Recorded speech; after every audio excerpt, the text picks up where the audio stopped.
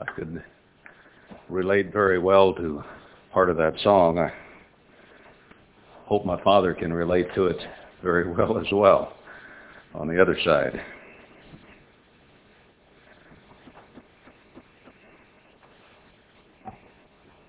Don't tell me any more good can't come out of Nebraska.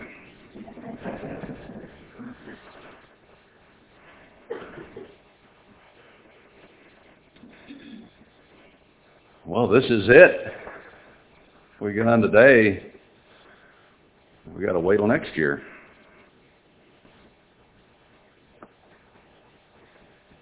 I had thought to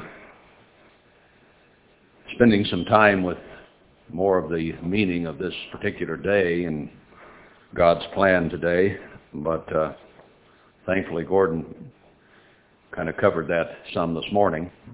Not that it hurts to repeat, but that means I don't have to do it. Maybe we should start assigning sermonettes and sermons by topic so that I wouldn't steal his stuff, vice versa and so on. But we never do that.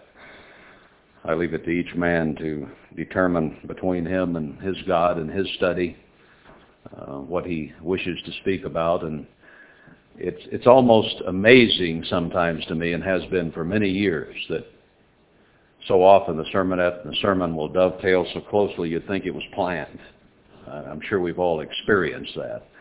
And it wasn't planned by men. Worldwide never did that. Well, they did come to the point at the feast where they'd say, speak on something along the feast lines or the meaning of the feast. And they'd tell everybody that. And then everybody had trouble keeping from walking on each other. But that's the only planning that I ever saw in all my years in the church, in the ministry. And we certainly don't do it here. I have enough trouble figuring out what I'm going to talk about, much less trying to tell everybody else. We don't have time and energy for that kind of planning. But each man must go to God and must find what God wants said. That takes a lot of prayer and a lot of thought and sometimes a lot of study to determine what is best to give. We don't want to waste your time. We don't want to waste God's time. And for that matter, don't want to waste our time. I always pray, God, put on my tongue what you want said. And sometimes I might stray from that somewhat, but it's always available. And I hope that most of the time that's the way it comes out.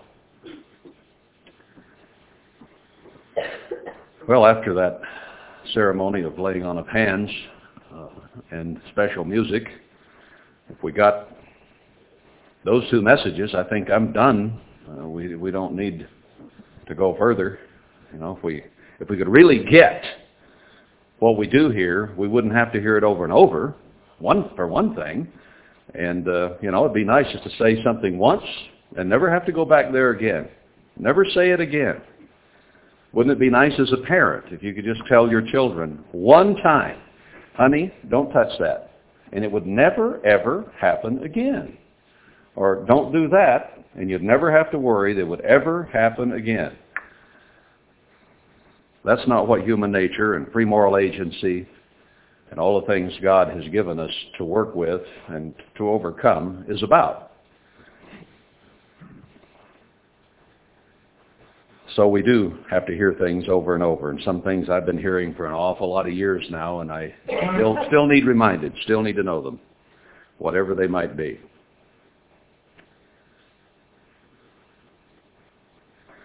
Well, I'm going to go back to Jeremiah 25 where we left off last time. Didn't I get that far? No, I better not go that far ahead. We would miss an awful lot, but maybe that's where we ought to be. But we're still just here on chapter 5. We left off with the thought in chapter 4 that the church overall and Israel as well, when these troubles hit, are going to be like a woman in travail with the pain of childbirth suddenly catching her. and the voice of anguish which comes with the first child, which is far more difficult usually than the second, third, fourth, fifth, and 10th. There was a lady I read about the other day that had just had her 16th, and she was looking forward to more. They said she's a very organized individual, and she delegates well. I certainly hope so. And she says, "Woe is me now, for my soul is wearied because of murderers." And I think that applies both to those who are murdering God's people spiritually and to those who will murder spiritual Israelites and physical Israelites in the months and years to come. So that sort of sets the stage then for chapter 5. And since the church and the nation is falling into this kind of anguish, this kind of pain and difficulty, how does God respond? He says, "Run you to and fro through the streets of Jerusalem." Now this isn't a paced walk through Jerusalem. We're down to run through the streets. This thing is getting close. The destroyer of the Gentiles is on his way, as we read in chapter 4, verse 7. So run to and fro through the streets of Jerusalem, and see now, and know, and seek in the broad places thereof, look far and wide, in other words, if you can find a man. Not a whole batch of them, but if you can find a man. If there be any that executes judgment, that seeks the truth, and I will pardon it. Remember Genesis 18, where Abraham went up to look Sodom over, Gomorrah, to see what the true state was? And he looked it over, and he approached God and said, "God, would you save this city if I could find 50 righteous people?" Yeah, I'd do that. God could look down. He could tell real easily how many there were. Abraham had a more difficult chore, you know. God said, yeah, he didn't have any trouble agreeing to that. Abraham calculated a second. He says, "I'm going to push this a little." I said, "God, what if I find 45? And God said, "Yeah, I can handle that." He didn't seem too angry with that. "How about 40? Yeah, if you can find 40, I'll save the city, no problem.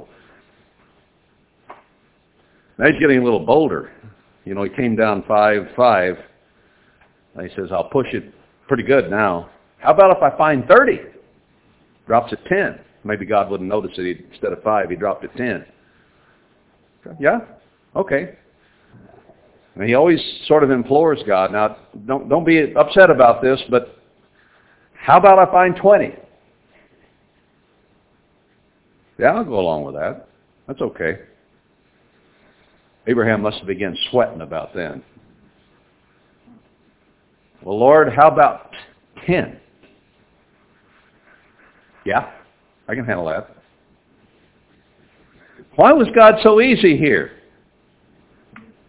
I've never seen many examples in the Bible, if I can think of any, where, let's see, 1, 2, 3, 4, 5, 6 times he brought it down. I'm a little afraid sometimes to ask God once in some things, and then some things maybe 2 or 3, but 6 times? That's kind of pushing it, because you don't know where God is. You know, you don't want to incur his wrath, and yet you still would like to pad your bed a little bit. God knew there was only one there all along. Couldn't find 10. But now we're at the end time. And God says, go through the church, if you will. See if you can find a man, if there be any, that executes judgment, that seeks the truth, and I will pardon it. And though they say, the Lord lives, surely they swear falsely. They'll talk about the living God, but it's lip service. It doesn't really mean anything in their heart or in their conduct, their actions. And God is not interested in lip service. It says, not the hearers of the word, but the doers shall be justified. So they can say the Lord lives, but he says, surely they swear falsely. O Lord, are not your eyes upon the truth? He says, we need to find somebody who will execute judgment that seeks the truth. And Jeremiah says, well, your mind, your eyes are on the truth. John 4:24, remember, says, worship him in spirit and in truth. So this whole thing has to do with attitude, spirit, and the right, correct way of going about it. If you have the truth, but you don't have a correct attitude, you can't get the job done. If you have a correct attitude, but don't have the truth, you can't get the job done. You see, there are a lot of Protestants or Christians that I've met who have seemingly wonderful attitudes. They're loving, they're giving, they're serving, they're helping. But they aren't Christian because they're missing the other half of the equation, and that is truth. Then we have people who have the truth, but maybe they lack greatly in spirit and attitude and approach. So you have those so-called Christians out there who don't have the truth, and we condemn them as not being Christian, and indeed they're not. But we are in just as great a danger of falling in the other ditch. We can have the truth, but not have the attitude to go with it. And in either case, we will fail. It's just the way it is. You got to get the two together. Worship him in spirit and truth. Then you can say, I'm a Christian. Now, we're still struggling with our attitudes, aren't we? And we're also still struggling for truth. Wherever we can find that we need to amend our ways, we're looking for that. So, God is looking for people right now who will do that. You have stricken them, but they have not grieved. See, here's something about attitude. He says, your eyes are on the truth, and you've stricken us, and yet we've not grieved. We've not taken it seriously enough to change our attitudes. You have consumed them, but they have refused to receive correction. They have made their faces harder than a rock. They have refused to return. Now, I don't want to pick on one sex or another, but it just flashed to my mind. I remember a congregation years and years ago where we had several older women who had their hair cut very short, almost like mine in the back. And I read 1 Corinthians about a woman having her hair long as a glory. And you could just see the jaw lines setting. It was just an obvious physical, that mind clamped down, and right as the mind shut down, the jaw came up. And I watched it over a period of time because I would come back to it occasionally. And they never failed to have the same reaction. They'd been given the truth, but it grieved them. They would not accept correction. They set their jaws, and that's the way it's going to be. I don't care what you say, it's not going to change. Men can be just as stubborn, stiff-necked, and rebellious. I'm not picking on the girls here. At least not singling you out. You're half of it. The men are the other half.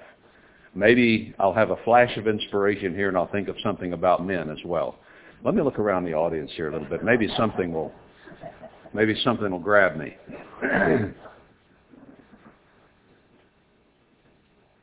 They have refused to return. Sometimes we are so stubborn, stiff-necked, and rebellious. And that's what God has said Israel is.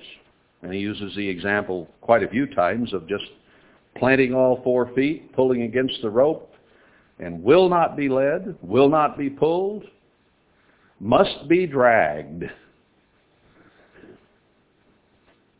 That is attitude.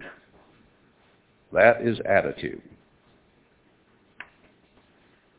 It is not the meekness and the humility that a little child has. They're generally willing and eager. I just had a little boy come up to me just before services. He walks pretty well, but he doesn't read yet. But he had himself a fine new Bible. Oh, he was so excited about that book. Opened it up, probably showed it around a bunch of you too. I wouldn't be a bit surprised. Here was his name in that. It was given unto him at this feast by his parents. He was so happy with that. And, well, he should be. I hope he's still that happy with the Word of God 10, 12 years from now.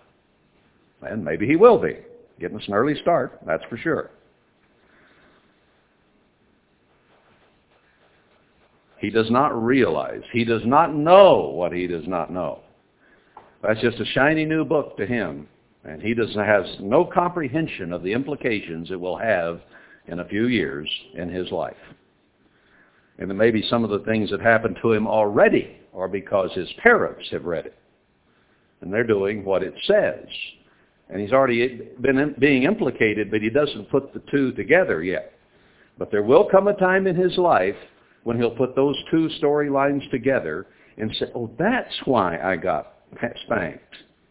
That's why they did what they did to me. Then we'll see if he still has the attitude of a little child, or if he begins to take on a little bit of stiffness here. It might even cracks when I... Therefore I said, surely these are poor. They are foolish, for they know not the way of the eternal, nor the judgment of their God.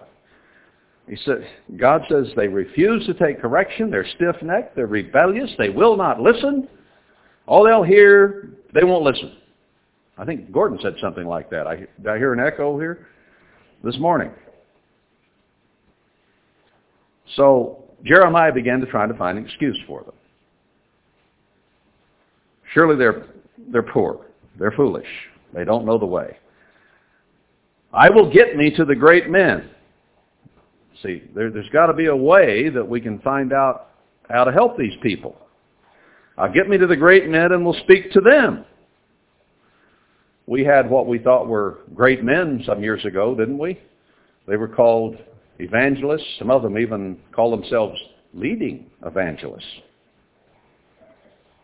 I mean, if being an evangelist isn't good enough, you've got to be the leading evangelist. I'll speak to them, for they have known the way of the eternal and the judgment of their God. But these have altogether broken the yoke and burst the bonds. Even though they may have achieved a certain status, a certain standing, a certain understanding, they've broken the bonds and the yoke of the covenant of God. They've set it aside. A lot of them have. A lot of the, quote, great men, unquote, that we had have departed from the way. Wherefore a lion out of the forest shall slay them, and a wolf of the evening shall spoil them. A leopard shall watch over their cities. Every one that goes out there shall be torn in pieces, because their transgressions are many, and their backslidings are increased.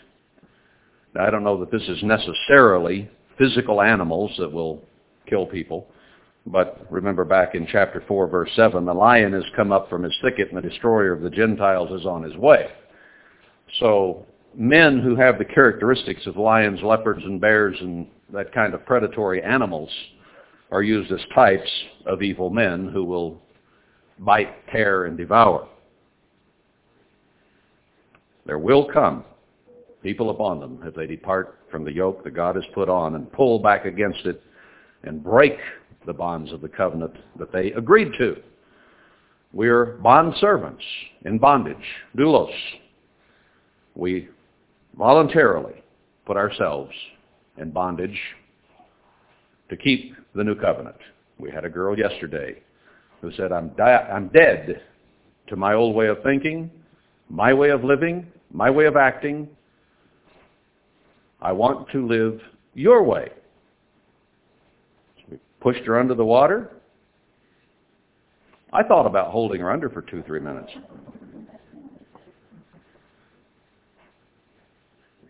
To be sure she's dead. But I relented because I figured, well, if we let her up, we'll know she's still physically alive, and that way we can determine if there's spiritual life there in time, because we'll know by the fruits, won't we? You repent and get baptized, you might even get talked about. Used as an example. I don't know whether you want to take the plunge, some of you young'uns or not. No, it's just simply a dedication and a commitment to God's way and coming up to live a new life, a new way, and willingly taking on the yoke and pulling where God wants the load carried. That's what it all amounts to. We become beasts of burden, of service, pulling for others. Why does an animal get trained to the yoke? So he can pull a plow that will produce food for others. He becomes a beast of burden, has a saddle or whatever rigging is put on, so that he might be able to pull goods that will benefit others, or to pull a wagon that will carry food or whatever people need for them. We have dedicated our lives to a way of service, of giving as a living sacrifice. That's the reason we pull her up. We could have kept her under there. We had to answer to the local authorities. But we let them up because they're dedicating themselves to a life of service. Voluntary slavehood, if you will. But there are people who were leaders who accepted that yoke and that bond, and now they've thrown it off. Can you go there for the answers? Can you go to some of them who are now preaching in a Sunday church? Or who are way out on a limb in doctrinal areas? And some of them are that, and some are still in worldwide keeping Sunday. I guess that's a Protestant church now anyway. God says it's going to be tough on them. Verse 7, how shall I pardon you for this?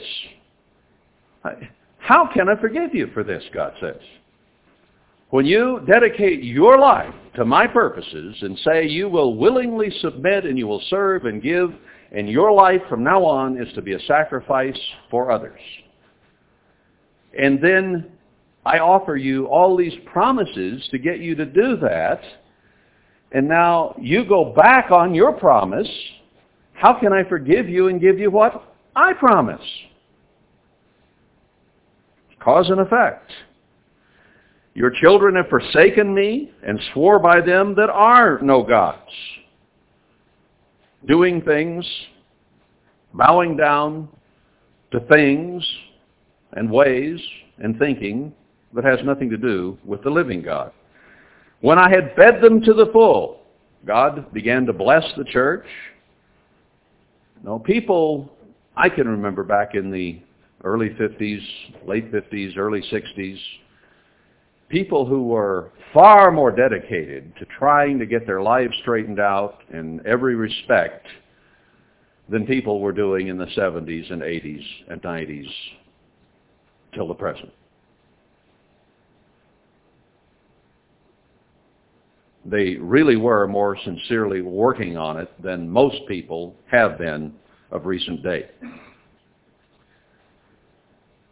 They were changing their lives, not just floating along like we came to be.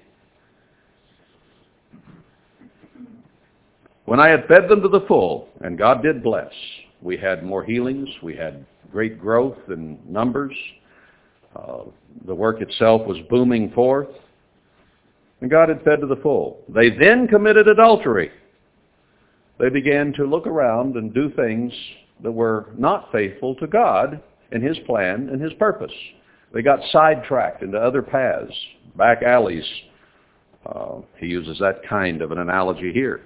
And assembled themselves by groups in the harlots' houses.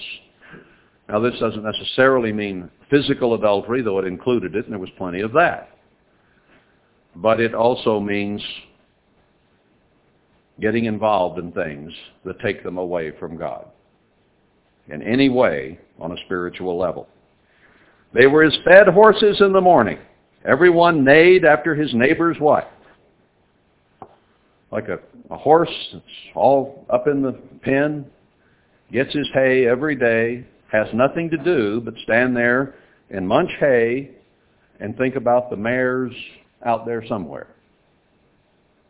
He says that's the way he typifies Israel, how they came to be. They weren't really working. You know, a working horse is taken out of the paddock or the pen or corral, whatever, saddled up with all that gear and has to go out and plow all day. Now when he's busy and involved, he doesn't have time to think about mares.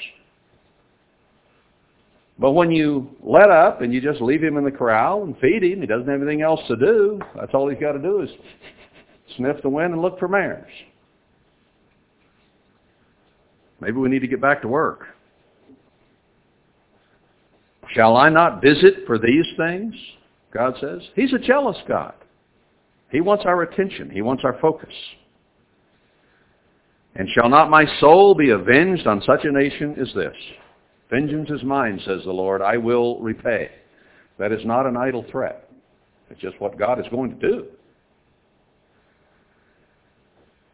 Go you upon her walls and destroy. He goes from an analogy of a horse to walking on her walls. But we're talking about Jerusalem. We're talking about the church. We're talking about spiritual walls we are to be building. We have big holes and breaches in the walls, and he says the breaches have to be filled. But God is going to destroy, make bigger breaches in the walls. Now, he's promised a wall of defense around those who will be faithful. We've read that in Haggai and other places. But here he's talking about tearing down her walls. Go up on her walls and destroy, but make not a full end. Don't destroy them completely. Leave enough seed for the millennium, because I'm going to redo things. Take away her battlements, for they are not the Lord's. Whatever defenses, whatever weapons she has, take them away. She's not depending on God. He is not the one she looks to for her protection and everything else that she needs. For the house of Israel and the house of Judah have dealt very treacherously against me, says the Eternal. They have ignored the Lord and said, it is not He. Neither shall evil come upon us. Neither shall we see sword nor famine. Now you look at the churches today, and who do they blame this problem on? They blame it on Satan. Some of them blame it on the Laodiceans, who is anybody but them. Very few understand that God is the one that has done this to the church. That God is the one that's about to do it to Israel. Now, he may be using evil men. He may be using Satan like he did with Job. But believe it that God is behind it. God summoned Satan. Said, hey, come here. Satan wasn't there accusing Job at that particular time. God said, hey, come here. Have you noticed my servant Job? Well, yeah.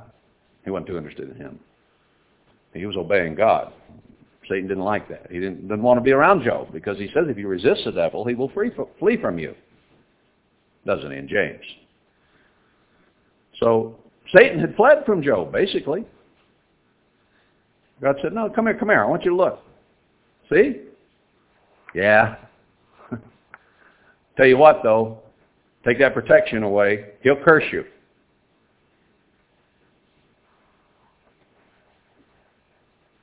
We know the whole story there, so I won't go through it all. But he lost everything.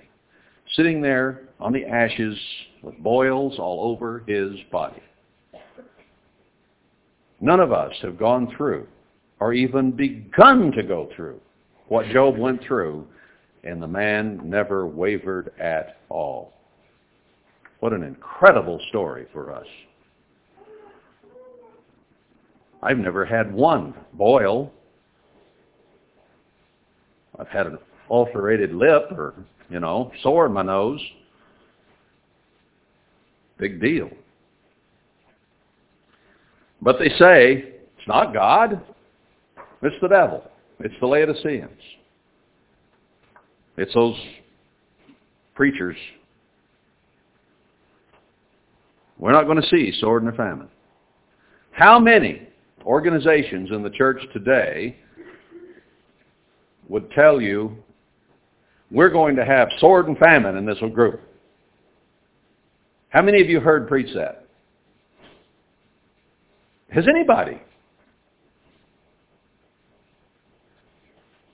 Right here? Well, yeah. To some degree, at least. You don't hear that. If you're here and you follow me, everything will be okay. That's what they preach.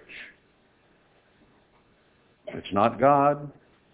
I'm following God, and I'm okay, and you will be too. If you want to hear that, go back there. There's dozens of places you can hear that. You will not hear it here. We will see sword and famine if we don't repent and turn to God with our whole hearts. I'll tell you that right now. And you'd better only follow me as I follow Christ. If I'm following Christ, then you'd better follow. But if I'm not, don't do it. The prophets shall become wind, and the word is not in them. Thus it shall be done to them. The prophets that say these things, in other words. It's not God. There's no danger to us. We're okay. Peace, peace. He says they will become wind. Just so much through the air. The Word of God is not in them. Now, they think it is, don't they? Doesn't everyone think he's preaching the Word of God? Well, I would assume so. What else would he be thinking? But is he? Is it his idea? Let's see some proof. Let's see some scripture that shows what God says. I think if you were to challenge most of the ministry in the church today to show you what God is doing right now, what he's accomplishing, what his purposes are, they could not do it. Now, they'll give you their idea of what God is doing, and he's doing it through them. If the people will pray and pay enough, they're going to preach the gospel around the world as a great witness, and in the end will come. They'll give you their opinion of what God is doing, but can they prove it? See, anything that I'm telling you doesn't depend on me, does it? Does anything I'm telling you depend on me? No.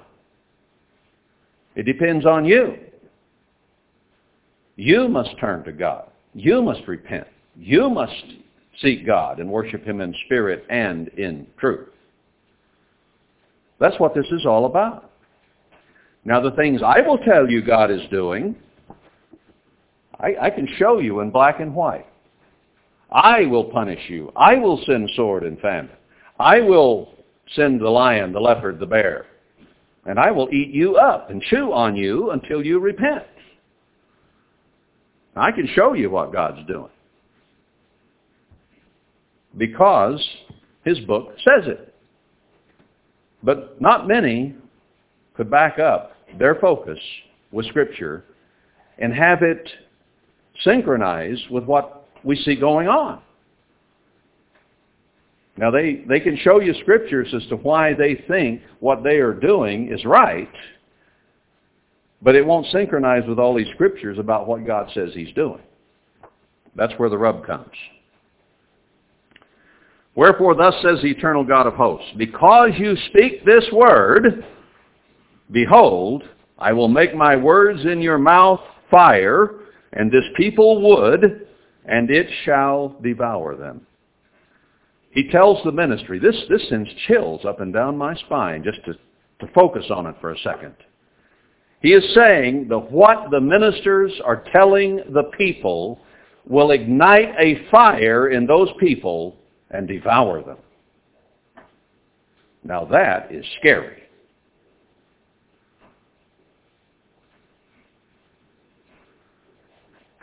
How is God going to do it?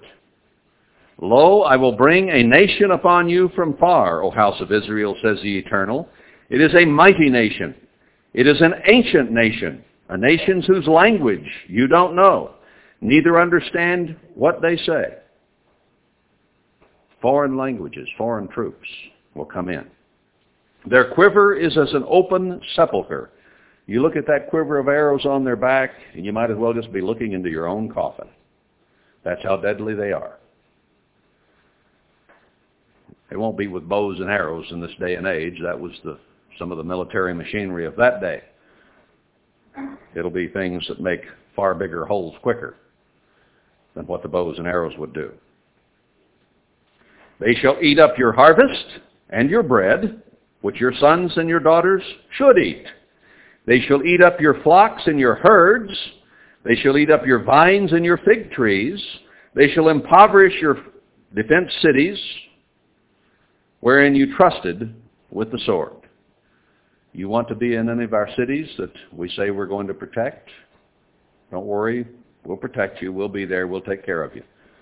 They couldn't even protect and help very quickly after just one little windstorm, much less a firestorm of enemy nations. Is there any help there? No, these strangers are going to come in and devour everything in the land. There won't be anything to eat. Nevertheless, in those days, says the Eternal, I will not make a full end with you. Man, I am relieved. It's only going to kill 90%. There is a little hope there that there will be a remnant saved. But if you're lined up against, have you ever played dodgeball when you were a kid? Everybody lines up against the gym wall, and you got people out there throwing balls at you, and eventually everybody gets hit. And you're not any more protected than anyone else, are you? You might be able to dodge and wiggle and squirm your way away from it with more alacrity than most. But sooner or later, somebody you're not watching is going to hit you. And when 90% of a people are going to be killed or taken captivity, it's going to be tough to survive on your own, isn't it? It'll be awfully tough. And if you're wiggling, dodging, and jerking away in order to try to save yourself, what about your wife? What about your 3, 4, 5, 6 kids? You can't even save yourself, much less them. I mean, if they line you up all against the wall and start throwing the balls at you, it's all you can do to stay out of the way of one. Can't help the kids. They're on their own.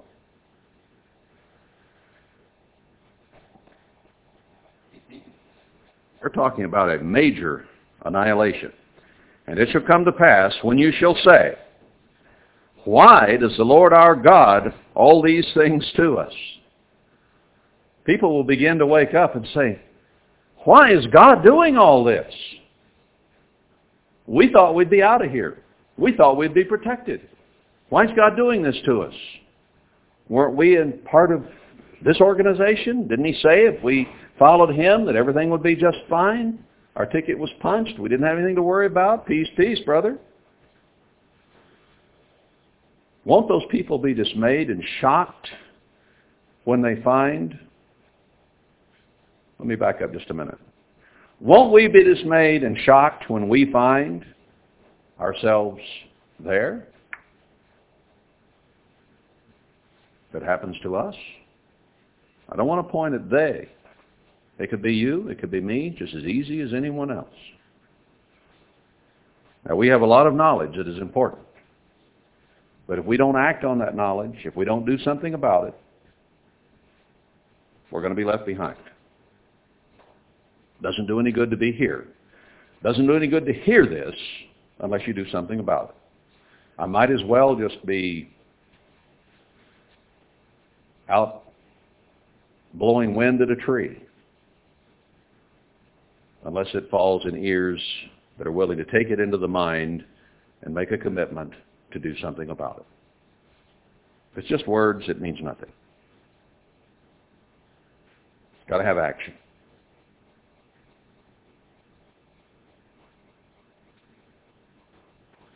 In fact, it's even dangerous to hear these scriptures read if we don't intend to do something about it. Because God will hold us responsible and accountable for what knowledge we have. So we need to be very, very thankful for what God is showing us in the scriptures about what is coming and what can be done about it, because there is a way of escape. There is a way to avoid all this stuff that Jeremiah is talking about. It's there. It's here. So it is a great advantage to be able to go through it and hear the questions God asks, hear the questions Jeremiah asks, and then hear the questions that people who will get caught in this ask. And the answers that Jeremiah, from God, give. There's an awful lot of hope there when you know what is about to happen, you know how it will occur, you know who will escape and who will not escape. Isn't that an incredible leg up, brethren? To have that kind of knowledge?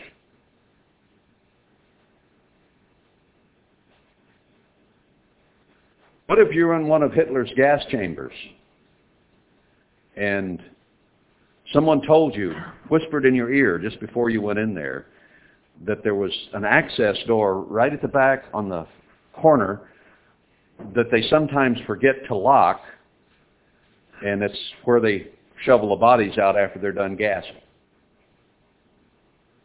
Oh, yeah? Where would you go when you got in that chamber? Shoom, boom. Front and center, right there. Where's that door? Check it.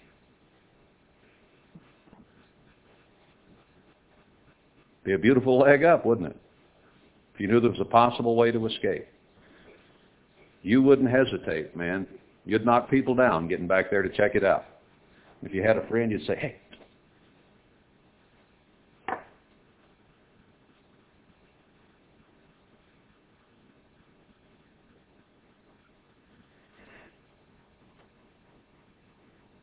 Wherefore does the Lord our God do all these things to us? Then shall you answer them. You got a question? Here's the answer. Like as you have forsaken me and served strange gods in your land, so shall you serve strangers in a land that is not yours. There's a simple answer to the question. You wanted to serve other gods? I'm going to send you to serve other gods. And they'll treat you just like other gods would. Declare this in the house of Jacob, publish it in Judah, saying, Hear now this, O foolish people, and without understanding, which have eyes and see not, which have ears and hear not. We got all the physical equipment to be able to take in what we need to know. And it comes across, it's in the airwaves. We even get visuals at times, but it doesn't penetrate. It doesn't click.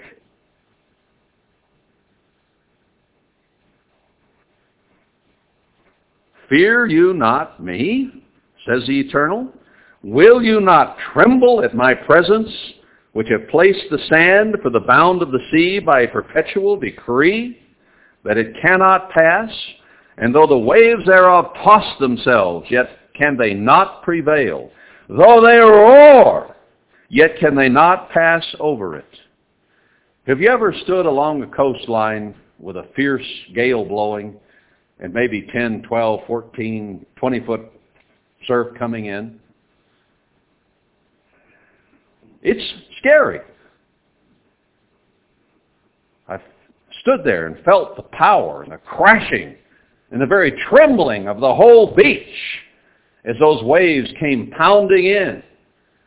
I've gone out in the surf to body surf. And, you know, the waves that come in, 6, 8 footers maybe, no big deal. I think I can catch that one. Then you look up and you say, ooh, no. Because here comes one twice as high every once in a while. I'm not sure I'm ready for this. Paddle like mad, you know. And then it grabs you, and you didn't quite get to the crest. And have you ever been there? Face in the sand, feet going this way and that way, and arms going that way, and you come up with sand burns all over you? Been there, done that. God set boundaries there. They can only come so far, and they'll stop. It doesn't matter how much they rage, how hard the wind blows, they can only come so far. Why? God decreed. That's it. This is the high tide line. You cannot go past it. I don't care how hard it blows, it won't. Now, a hurricane can come in and the surge will go higher than it normally does, but God says there's even a limit to that. It can only go so far. Now he compares that with God's people. Verse 23. But this people has a revolting and a rebellious heart. They're revolted and gone. He says, the waves go as far as I say. They come in, they go out. They come in, they go out. I set this in motion, and it happens 24/7. The tides come in, the tides go out. The surf's up, the surf's down. God has set that in a perpetual pattern, at least for now, and it just goes on. They go by the rules that have been set. But he says, people aren't like that. People aren't like the waves of the sea. I can't just set it and they will continue to do what I have ordained that they should do, and even what they have agreed to do. They have a revolting and a rebellious heart. It's attitude. Neither say they in their heart, let us now fear the Lord our God that gives rain, both the former and the latter, in his season. Now we have read various places how God will send the former and the latter rain to those who will obey him and serve him and turn to him. We have that knowledge, don't we? We've read it. We've seen it in the Scriptures. All right? Now that we've heard it, let's fear the Lord who can either bring it or withhold it. Doesn't that seem like a logical direction?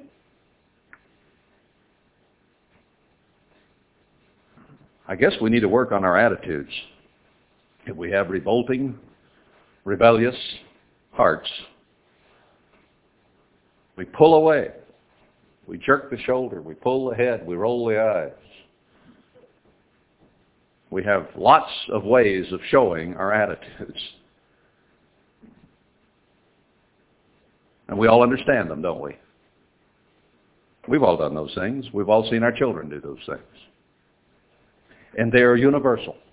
It doesn't matter what culture it is, what continent it's on, you have the same reactions.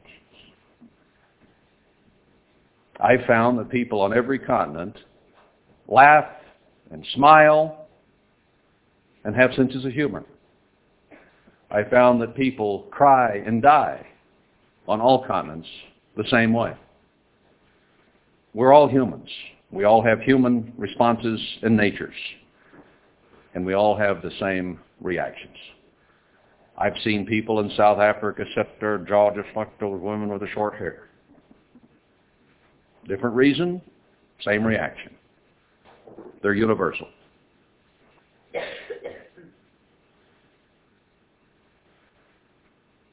God's the one that sends the former and the latter rain, and his hands are blessing and cursing. We can have it either way. Have it your way. You know? What do you want? You want blessing or do you want cursing? You can have it. Whichever you wish. Now, there's no one here to say, I think I take a helping of cursing, please. Would you bring me a full platter of that? Yeah, I want the 12 ounce. We'll talk about menus since you've been eating out so much.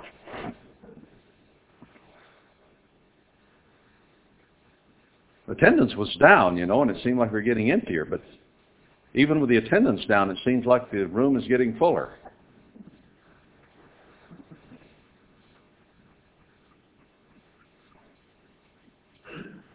He gives us the former and the latter rain. He reserves us the appointed weeks of the harvest. God can make the harvest happen, or he can make you lose a crop. It just depends on how you react to him. Your iniquities have turned away these things, the former and the latter rain and the harvest, the blessings that should come. Your iniquities have turned away these things, and your sins have withheld good things from you. Our whole nation is coming under the curse of the Old Covenant, and the cursings of Leviticus and Deuteronomy are coming upon us. And those same cursings are coming upon the church now. Not just spiritually, but those who did not wake up spiritually now are going to get a dose of the physical cursing.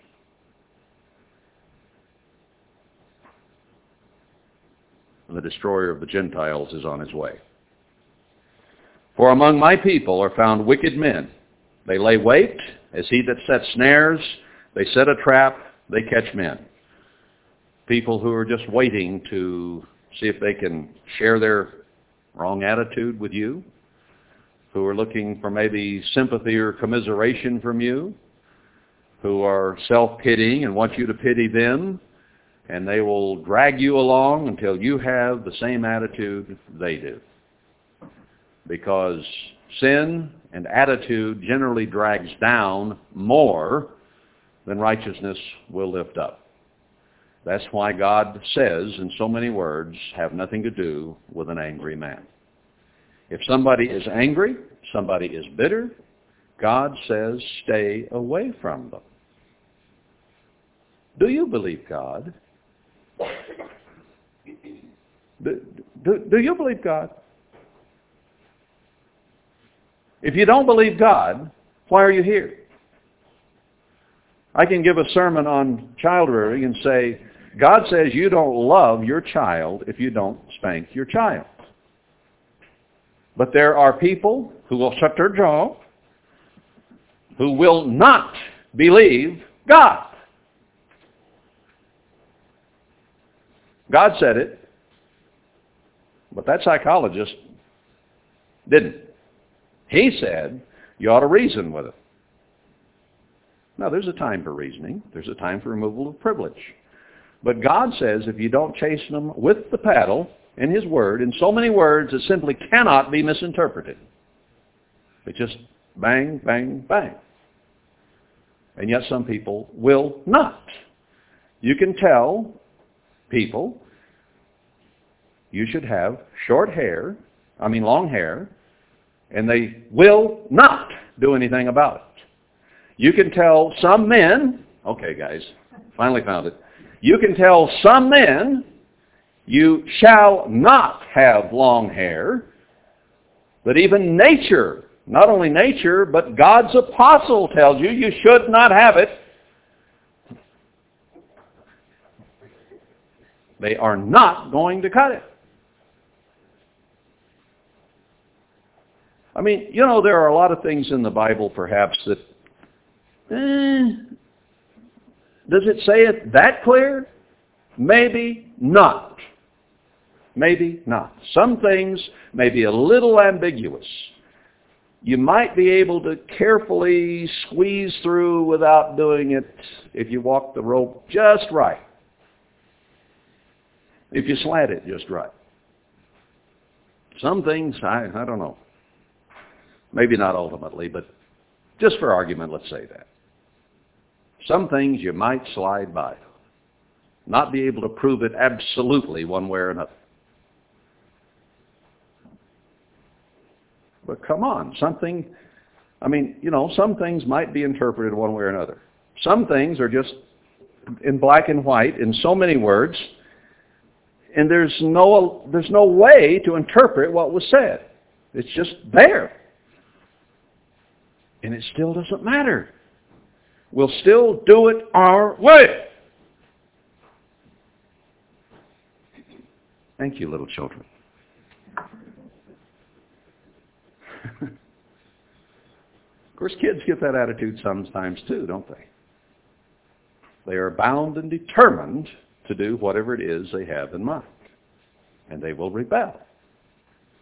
God is talking about that characteristic of little children of humility and meekness. Hard to come by. And then I've had some who weren't quite that way who would say, well, is my hair all right? Is it too short? Or is it too long? Men and women, I've had them both approach me. What's the simple attitudinal answer to that question? If the truth is a little elusive because God doesn't say a man's hair can only come to here and a woman's must come to there. Pick a spot as far as I can reach. How long is long and how short is short? See, they want you to define it for them so they can get just as close to that line as they possibly can. That is an attitudinal problem. It isn't a truth problem. It's spirit.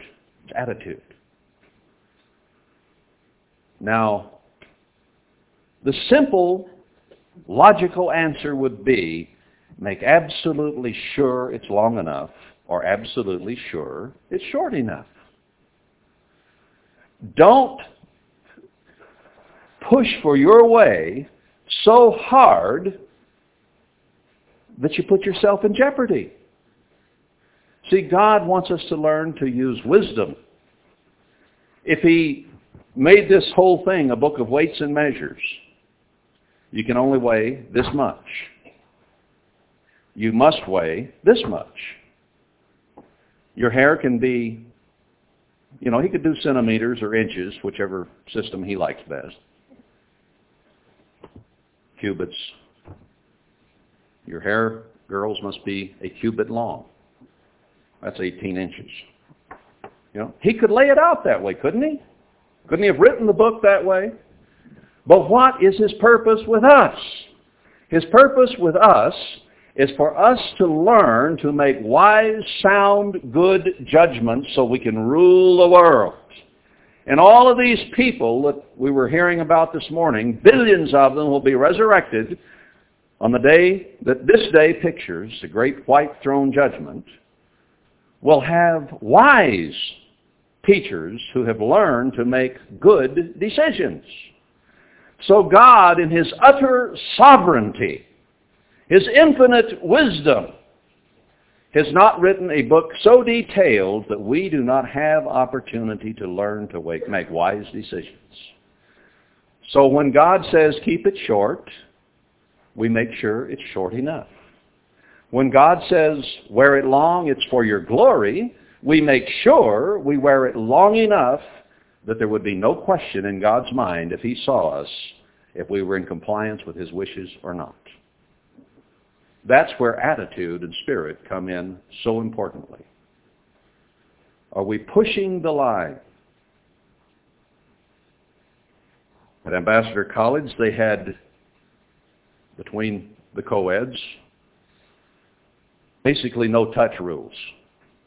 A quick hug you could get away with. Haven't seen you in a long time, big hug. Couldn't hold hands. Now, these are college-age students. These are adults, 18 to 22 years of age for the most part.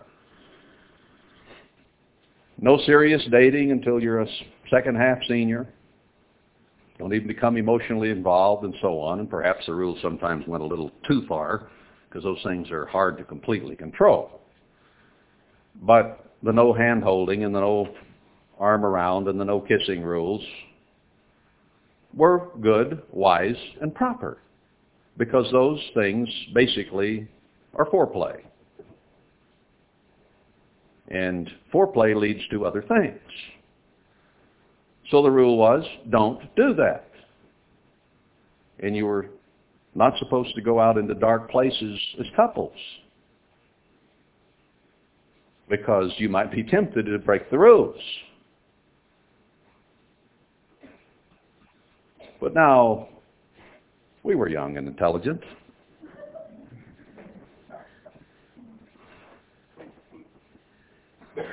And of course had perfect control. Didn't we?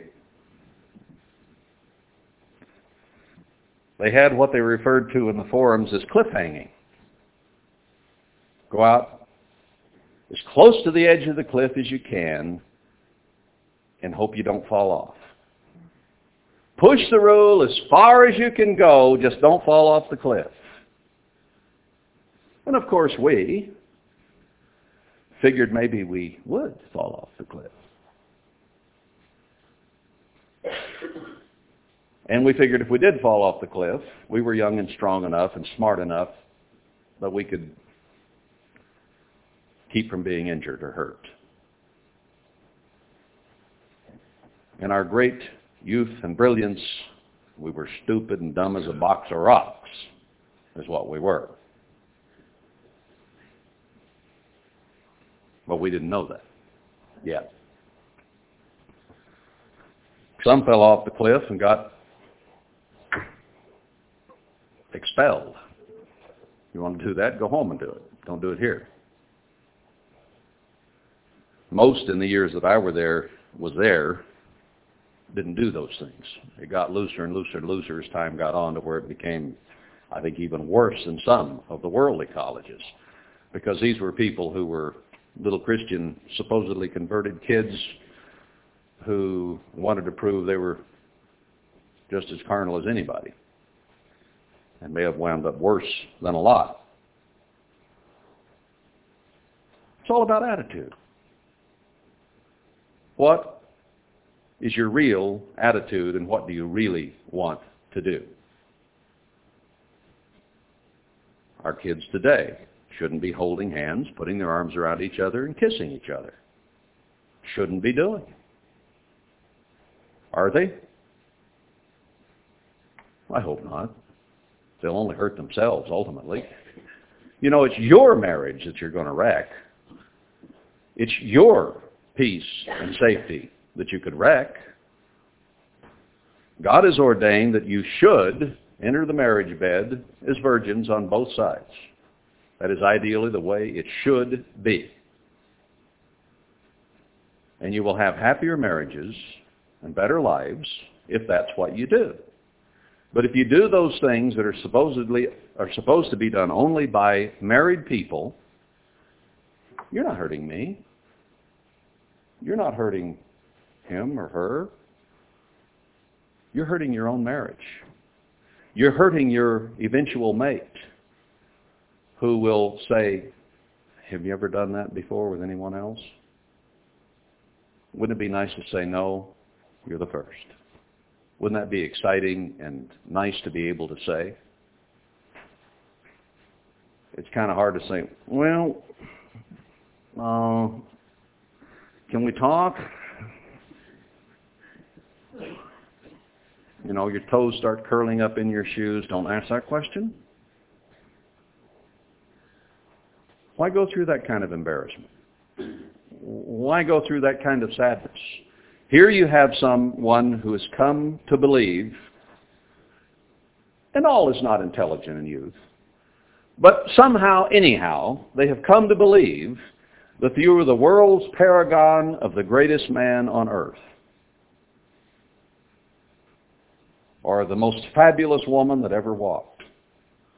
Somehow they've convinced themselves of that. And their little balloon of hope has gotten bigger and bigger and bigger. And you've talked about some things, and you're preparing to talk about marriage and maybe propose or to hear a proposal or whatever. And oh, you are so in love. But you haven't talked about that yet. But it's going to come up at some point. You may have to pop their balloon. That's hard. When hope and expectation and excitement is so high, and you're going to dash their feelings and hurt them. Hope I'm not giving this little talk too late. If I am, you're just going to have to deal with it. However you best can.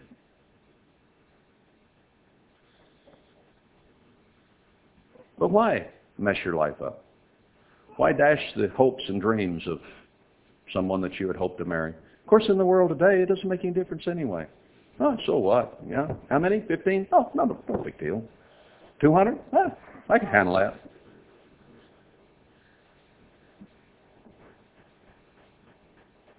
Now, that may be how they glibly approach it in the beer commercials.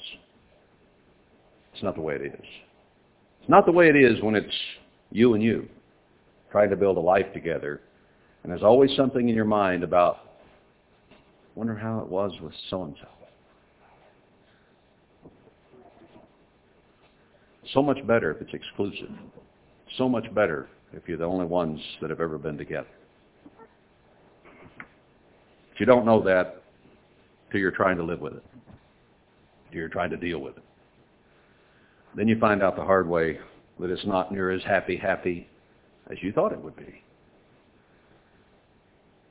So, I'm not going to stand here and tell you what the church will do if you do such a thing. And I could come at it from that direction. I'm coming at it from the direction of, this is your life. Why louse it up? It's your life. You only get one. Deal with it with respect. Do you still respect me? Well, do you respect yourself?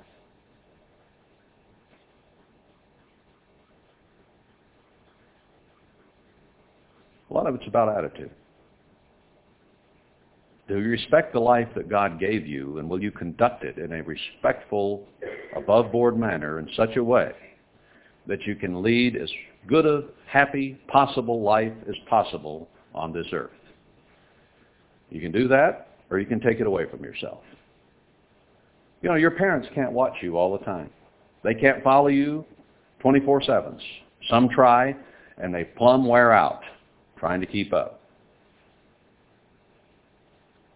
Now, they should do what they can to support you and help you and teach you and guide you in what kind of life you ought to lead, but they simply cannot watch you 24/7. It has to be ingrained in your emotions and feelings well ahead of time before you do get in a backseat with raging hormones that you simply cannot control and handle. You need to already know what you will or will not do.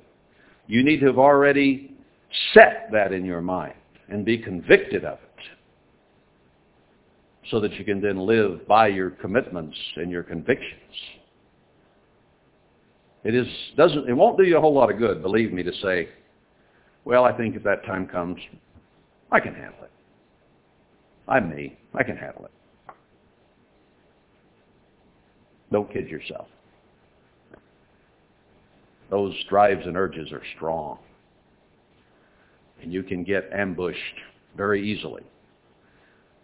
And girls, there are experts out there who can say things to you that will get your little old emotions going in such a way that you'll lose it. Your mama tells you about them, your daddy tells you about them, but you think you can handle it. You can only handle it if you deal with that, you study it out, you think it through, you know what you will do because you have set your mind. And you will also have made a covenant with yourself that you will keep yourself away from situations where you might lose control. Stay away from the cliff. It's up to you. Nobody can prevent you. You will do what you will do. Others can help you. They can lead you. They can guide you, direct you. But it all comes down to you.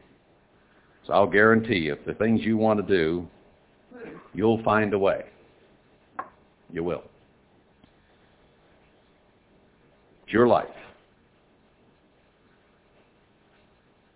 I've taken a little time here to include our young people, whether you be little bitty and don't even know what I'm really talking about yet, but naivete is pretty much gone in our society today. If you wait till a kid's 6 years old to have the talk, you're too late. They've heard every word you've ever heard by the time they get through a kindergarten class.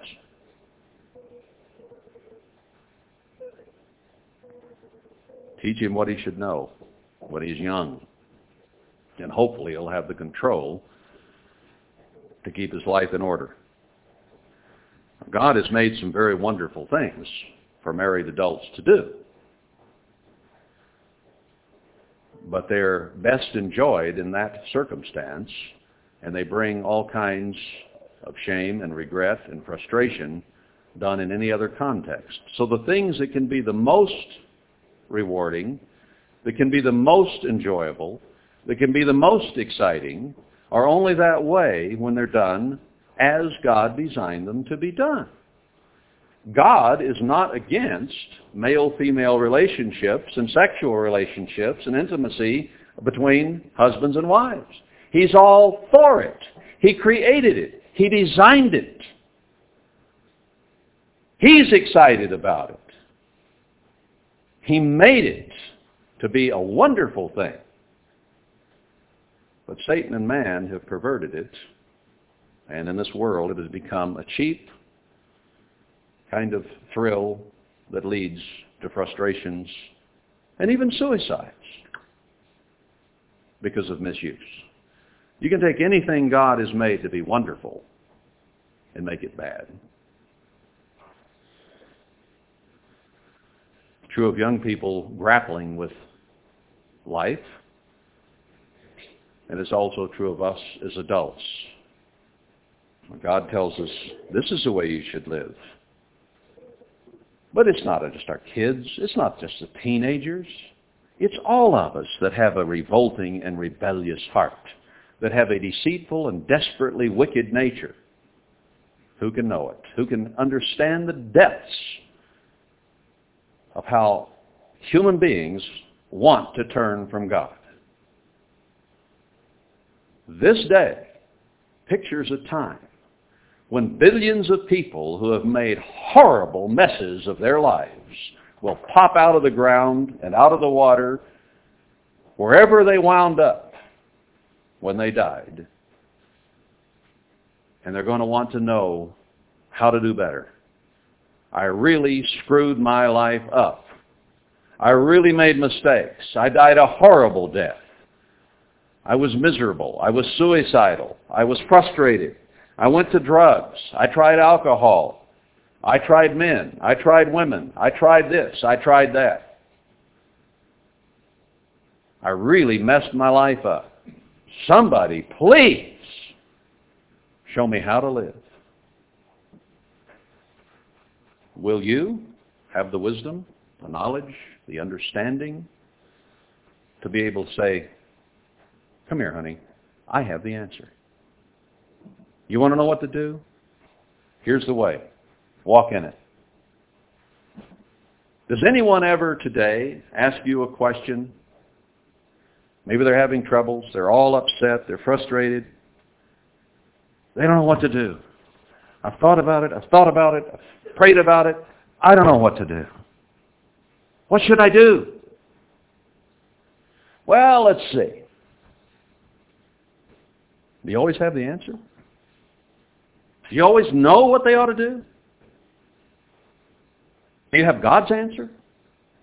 Do you have your human reasoning that might, for the moment, make them feel a little bit better? You know what relieves the pressure of wanting to sin the easiest, the greatest, and the quickest? Sinning. You're not fighting it anymore. You already did it. Now you feel better.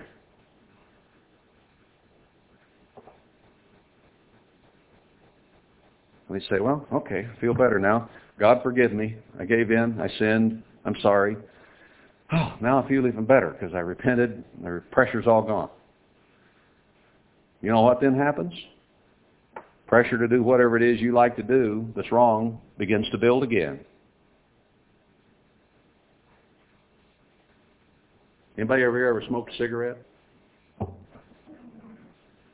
You know what relieves the desire quicker so that you don't want to smoke a cigarette? Smoke a cigarette. Whew, boy, I don't need to smoke a cigarette. 5 minutes later, man, I need to smoke a cigarette.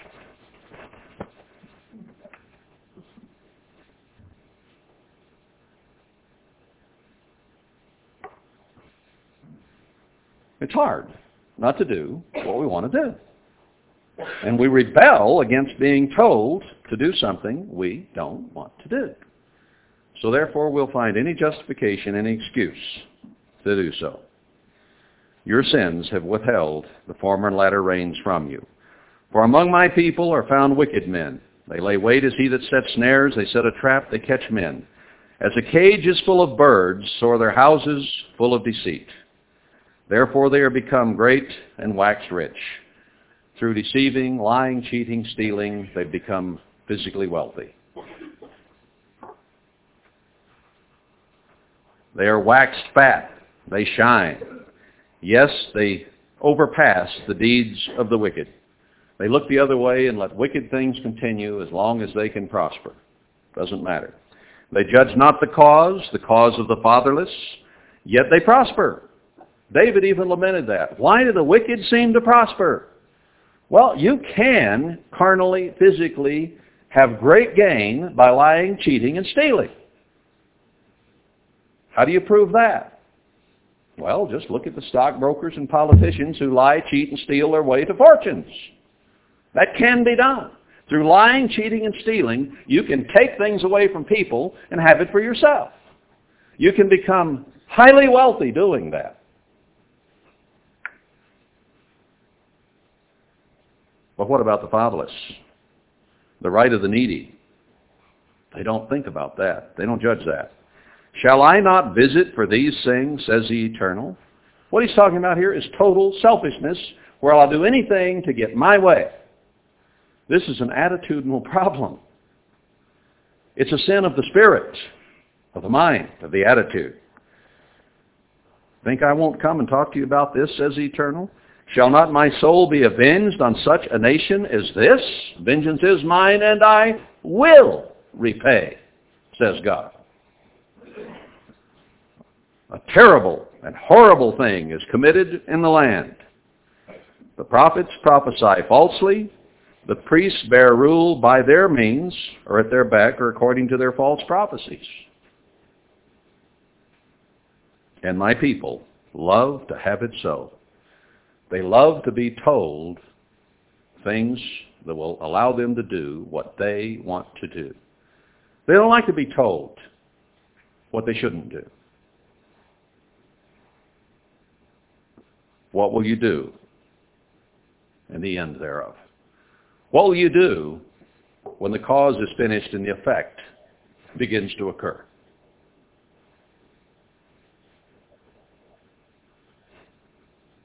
We have the truth, essentially. So we're worshiping God in truth. How are we doing in spirit and attitude? I think that's what God is trying to get across to us in that section. If we have a problem, it's not truth, it's attitude. Sure, we can refine points of truth. We can learn a little better. But God did not write Revelation 3 about truth. He wrote it about attitude. I am rich and increased with goods. I have need of nothing spiritually. Wrong attitude. He did not condemn the churches at the end about knowledge. Not what God's upset about. Read it. You've read it many times. It was attitude. So if we go away from here after today, let's think about attitude. I challenged us all as this feast began to make it as spiritually valuable as we possibly could. I have no idea how to grade how we did. You can think about the feast and you can write yourself a grade down, A, B, C, D, F, of how you think you did. And given selfishness and pride, ego, and given self-pity, you may give yourself an A or an F. I don't know. But in the final analysis, it doesn't really matter what grade you give yourself. What really matters is what grade God thinks fits you. Because He's the one that will send us the former and the latter rain and the harvest, or who will not. We need to be honest. Some of us would be harder on ourselves than we should and grade ourselves way down and be discouraged. Some of us in our pride might grade ourselves too high. Those are things in human beings that happen.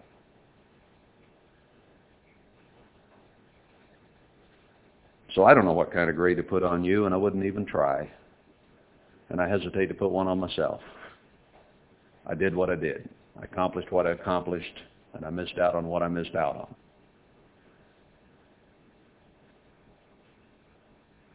But let's go away from here determined, committed to work on that area that's not a Protestant problem. Theirs is truth, not always spirit and attitude. Ours is rarely truth, but spirit and attitude. It takes both to be a true believer, to be a true Christian. And that's the area that God condemns us for and says we are suffering in. So let's take Jeremiah's words to heart. John's in the book of Revelation, Jesus Christ, some of the things that Gordon read to us this morning about how we treat our enemies. I've got a long way to go in that area. Thanks for the kicking. Get you back. No, I appreciated the things that he had to say, and it was very, it hurt, but it's encouraging to be reminded about my attitudes and how I need to approach different people, how I need to treat them, hopefully how they'll treat me, because we're in this together. Iron sharpens iron, and the reason God tells us to not forsake the assembling of ourselves together is that we might help shape each other to fit together perfectly in the world tomorrow, so that Christ can have a unified bride who understands what to tell these people when they come up out of that ground and say, I loused it up. Show me the way. Wouldn't it be nice to be there front and center and say, I truly have the answers. I went through it too. I learned the hard way, but I found the right way. You haven't found it yet. Here it is. Eat freely. Drink freely. Wouldn't it be nice to be there because you have friends, relatives who have died. But you'd love to give a great big hug and shed some tears and say, I've missed you. Husbands, wives, children, miscarriages. It's all going to be healed. All going to be fixed. Don't worry about it. Yes, it hurt when they died. Yes, it hurt when a child that was growing in your womb died. It may very well be that God will resurrect those. They were lives. I don't know that Mr. Armstrong understood correctly that it had to take the breath of life before it would be resurrected. If that be the case, what's wrong with abortion? If it wasn't a human until it took a breath of life and couldn't be resurrected till then, until it takes a breath of life, it isn't human. If you don't want it, abort it. I don't think that's the way God thinks. I think He's more loving and more compassionate than that. And if it's wrong to murder a baby that's growing in its mother's womb, wouldn't a merciful God say, that was a child I wanted? God loves us more than we have ever loved another human being. No father, no mother ever wanted a child worse than Almighty God wants His children. Never. Did He want that child that never got a breath just as much as He wanted the one that had a breath? You did. Some of you women have spent years mourning over a child you had but didn't have. I don't know how many in this room, but I imagine it's quite a few. You've lost sleep. It's affected your whole nervous systems. It's affected your daily happiness and lives. It's frustrated you deeply because you felt like a failure. Why couldn't I bring to life this life that I held? God's going to fix that, girls. I believe it. He loves us. He loved the whole world so much. He sent His only begotten Son, whom He loved more than any other being in this universe, that we might have life and have it more abundantly. There is nothing God cannot fix. As I stand here, I believe that baby that you never held, you will hold. That's what this day is really all about.